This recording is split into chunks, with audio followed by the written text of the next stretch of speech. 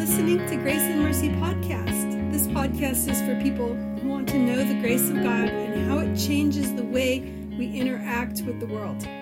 I'm your host, author Darlene Bojack, and in this episode, we're going to find out what Deuteronomy has to say about grace, the romance of grace. Before we begin our review of the words in Deuteronomy, let's hear from a call-in from Kendra again. What does the rest of the world think grace is? I'm not really sure. Some things that come to my mind would be the prayer that is said before a meal. I think a lot of times, at least in films, grace is referred to that way. Let's say grace. But besides that, I guess something that is free pardon for something, free kindness. And I think in Turkish culture, sometimes gracious people or people that extend grace may be seen as weak. So perhaps grace is seen as a weakness in some ways, rather than a strength. Thank you, Kendra. That is another good point you bring up about grace seen as a weakness.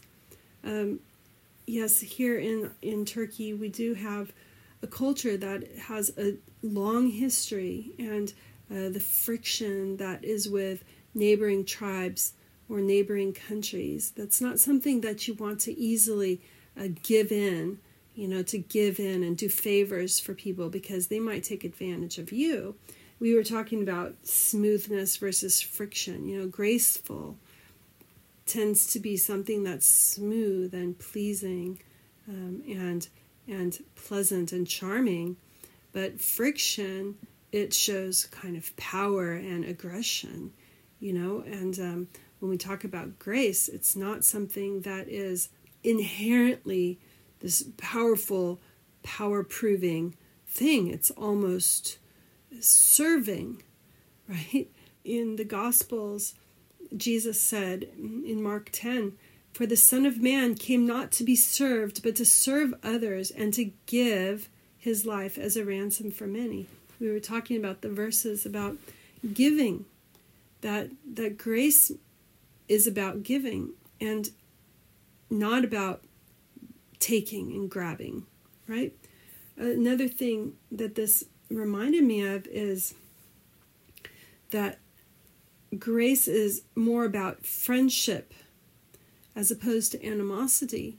You ask a favor of a friend, you don't ask a favor from an enemy. Which brings us into Deuteronomy. We have a very few, just a handful of verses to look at today. The first word we're going to review is chen or chen. It's chen, which is the noun for grace. And that's in Deuteronomy 24:1. Remember that chen in the Hebrew is adornment, charm, charming, favor, grace, graceful, gracious, pleases. So things that are pleasing to the eye, things that we want. So adornment is pleasing to the eye, brings pleasure to somebody. Charm brings pleasure, or if you think of it in terms of magic, would bring favor, wouldn't it? It would bring somebody to do what you want them to do. But it does have a meaning of charming. Most of the time it's used for favor, doing me a favor. And 8 times in the Old Testament, only 8 times it's used in the grace that we're looking for. Then it also is graceful, gracious, pleases. But, even favor, even charm, even adornment and pleases, all of these definitions are the word we're looking for. We're trying to just understand, why did God create this word in Hebrew called chen that reflects in the New Testament the grace of God? That is what our mystery is. What is the grace of God? So the only time this word is used in the book of Deuteronomy is in Deuteronomy 24:1. This is the one time the noun is used. Do not be surprised. When a man takes a wife and marries her, if then she finds no favor in his eyes because he has found some indecency in her, and he writes her a certificate of divorce and puts it in her hand and sends her out of his house, and she departs out of his house. And then it goes on. The verse continues about what happens to the woman. So this is giving a scenario of a marriage, and the wife does not bring favor. The man takes no favor, finds no favor with her. So we're going to put this thought on hold and review the other 3 times that we see the word grace. And this time, the next ones are hanan, which is the verb form. There is a note for hanan with regard to the uses in Deuteronomy, that it is showing favor or being gracious by considering and sparing. By considering and sparing. So what does that mean, to consider and spare? Like, you remember Joseph begged his brothers, please, please, right? He wanted them to consider and to spare. To consider and spare. And to spare him from this thing that was going to happen. So if you're hungry and you ask, please, may I have some food, they're sparing you from hunger, right? They are taking you from one state into another state. Okay, and here is our verse. First verse is Deuteronomy 3:23. Moses is forbidden to enter into the land, and I pleaded with the Lord at that time, saying, O Lord, you have only begun to show your servant your greatness and your mighty hand.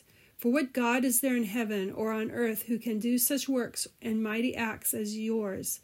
Please let me go over and see the good land beyond the Jordan, that good hill country in Lebanon. But the Lord was angry with me because of you and would not listen to me. And the Lord said to me, enough from you, do not speak to me of this matter again. Go up to the top of Pisgah and lift up your eyes westward and northward and southward and eastward, and look at it with your eyes, for you shall not go over this Jordan. You recognize that it was in the very first sentence that we said, and I pleaded with the Lord at that time. Okay, so pleading, as the definition said, by considering and sparing. So he's begging God, please let me go. And God says, definitely not. Okay, then we have Deuteronomy 7:2, starting at verse 1. When the Lord your God brings you into the land you are entering to take possession of it, and clears away many nations before you, the Hittites, the Girgashites, the Amorites, the Canaanites, the Perizzites, the Hivites, and the Jebusites, 7 nations more numerous and mightier than you, and when the Lord your God gives them over to you and you defeat them, then you must devote them to complete destruction. You shall make no covenant with them and show no mercy to them. All right, can you guess which of those words in that last sentence is the word that we're researching, which is grace? Interestingly, it is right after the word covenant. You shall make no covenant with them, nor show mercy. So in this case, show mercy to them is the word grace. We usually make a distinction between the word grace and mercy. The name of our podcast is Grace and Mercy, because we understand that those are 2 different things, but they are kind of intertwined here in this verse. Not showing mercy to to the ungodly nations when you go into the land. And finally, we have Deuteronomy 28:50. The Lord will bring a nation against you from far away, from the end of the earth, swooping down like an eagle, a nation whose language you do not understand, a hard-faced nation who shall not respect the old or show mercy to the young. So again, in this case, it's the word mercy. We are researching the word grace, and yet we find that the word mercy is tied with it here in Deuteronomy. Okay, so I said at the beginning the love story of grace in Deuteronomy, because we started with Hen and about the woman who finds no pleasure in her husband's eyes. In Deuteronomy, God is distinguishing his people as unique from the rest of the nations. And so when he says, don't make a covenant with those people, and when he says that they are a ruthless nation that have no respect for the old and no pity for the young, or no mercy or no grace for the young, he's showing a distinction, them and us. And Jesus did that continually. Sheep and goats, my sheep follow me. The them and us is part of the covenant of God. And so when we look at the divorce statement as the only real reference to the word favor or hen as a noun, we need to think about that word. Now, I'm working on the assumption that the Bible is a message of grace.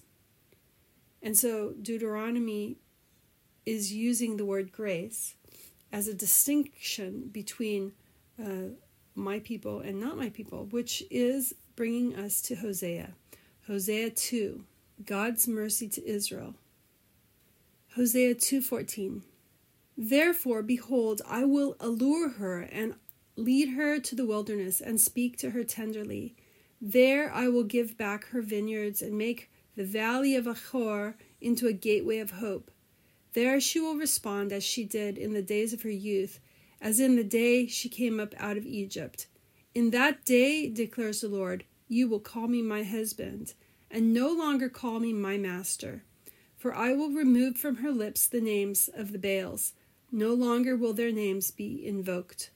On that day I will make a covenant for them with the beasts of the field and the birds of the air and the creatures that crawl on the ground. And I will abolish bow and sword and weapons of war in the land, and will make them lie down in safety. So I will betroth you to me forever. I will betroth you in righteousness and justice, in loving devotion and compassion. And I will betroth you in faithfulness, and you will know the Lord. On that day I will respond, declares the Lord. I will respond to the heavens, and they will respond to the earth. And the earth will respond to the grain, and the new wine and oil, and they will respond to Jezreel. And I will sow her as my own in the land, and I will have compassion on no compassion. I will say to those called not my people, you are my people, and they will say, you are my God. In Hosea, we see the favor shown to the one who had not found favor. Just like you got to feel for any of the women who are in a situation like you have in Deuteronomy 24:1, where it says that if the woman does not find favor in his eyes because he's found some indecency in her, he writes her a certificate of divorce and puts it in her hand and sends her out. And Jesus was clear to his disciples that only unfaithfulness was cause for divorce. And the disciples thought that was very strict. But you see, marriage is a reflection of God's relationship with his church. And so the message here about divorce, not finding favor, sending them away, it's not just about that young woman who didn't find favor in her husband's eyes. It's about us, because we see in Hosea that this law about divorce is a warning to us about how we need that favor. The details about how a woman would not find favor in her husband's eyes, Christ was clear that it was unfaithfulness that was the indecency that was meant in the law. Christ clarified this, that Moses allowed it because you were wicked, but God's true desire was only for unfaithfulness would you lose favor. And so, we open our arms to receive this gift of grace from God, or this gift from God, which is grace. We open our arms and receive it, and yet to not be appreciative of it and to be unfaithful after we receive it, it puts us in the position of this one time in Deuteronomy where grace is mentioned. You see, Deuteronomy is a repeating of the law for the people before they go into the promised land. This is for the second generation of kids. They're hearing the law again. And the one time we see grace is a warning about remaining God's people. Very soon, Joshua is going to say to them, "Choose this day whom you will serve. As for me and my house, we will serve the Lord." So the favor of God is not something to be flippant about. As we said about the word joy, God is jealous for the word joy. He's jealous for rejoicing. He does not want that joy to come from anything except for things that are from his hand, and acknowledging him and having him be a part of that rejoicing. The joy comes because that is a gift from God, as we said last time, reading from the book of John. In this case, we learn that God considers people who he favors to be like a wife. And we need to treasure the favor that we do have and realize that it comes from him, right? I mean, how easily this man who divorced his wife because she didn't find favor, how easy that was to just disregard them. And yet God has said in Hosea, "Even though you were unfaithful, I will remain faithful." And he says that also in the New Testament, that he will be faithful. If we have no faith, he will remain faithful, because he cannot deny himself. Because when we are saved by grace, but by grace you are saved through faith, and this is not of yourselves. It is from God by grace, so that no one should boast. You see, it's from God. It comes from inside him. Just like the man, he found no favor with the woman. Something in him was displeased and decided that he didn't want that favor anymore. In the same way, the exact reverse of that, or the mirror image of that, is from inside of God. He has chosen to show grace to us. So let's close remembering this again, that God said, "On that day I will respond, declares the Lord. I will respond to the heavens, and they will respond to the earth, and the earth will respond to the grain and to the new wine and oil, and they will respond to Jezreel." So these are physical blessings. "And I will sow her as my own in the land, and I will have compassion on no compassion. And I will say to those called not my people, you are my people. And they will say, you are my God." Let's pray. Heavenly Father, we are very grateful for the book of Deuteronomy that reminds us that you are the God who shows favor, and we remain in your kingdom because of that favor, because you have shown favor, and because you have called us your own. You have called us my people, and we say to you, we say back, you are our God. We are very grateful, and we ask that you will continue to show us grace and show us how we can show grace to this world. In Jesus' name, amen. Thank you for listening to Grace and Mercy Podcast with author Darlene Bojek. This has been episode 10 of season 1, Finding Grace. And the question of this week: how have someone's actions helped you understand grace? You can find the show notes for this episode, including links to everything we talked about, at graceandmercypodcast.com. Be sure to answer any of the questions of the week on the show notes page. All right, see you next time.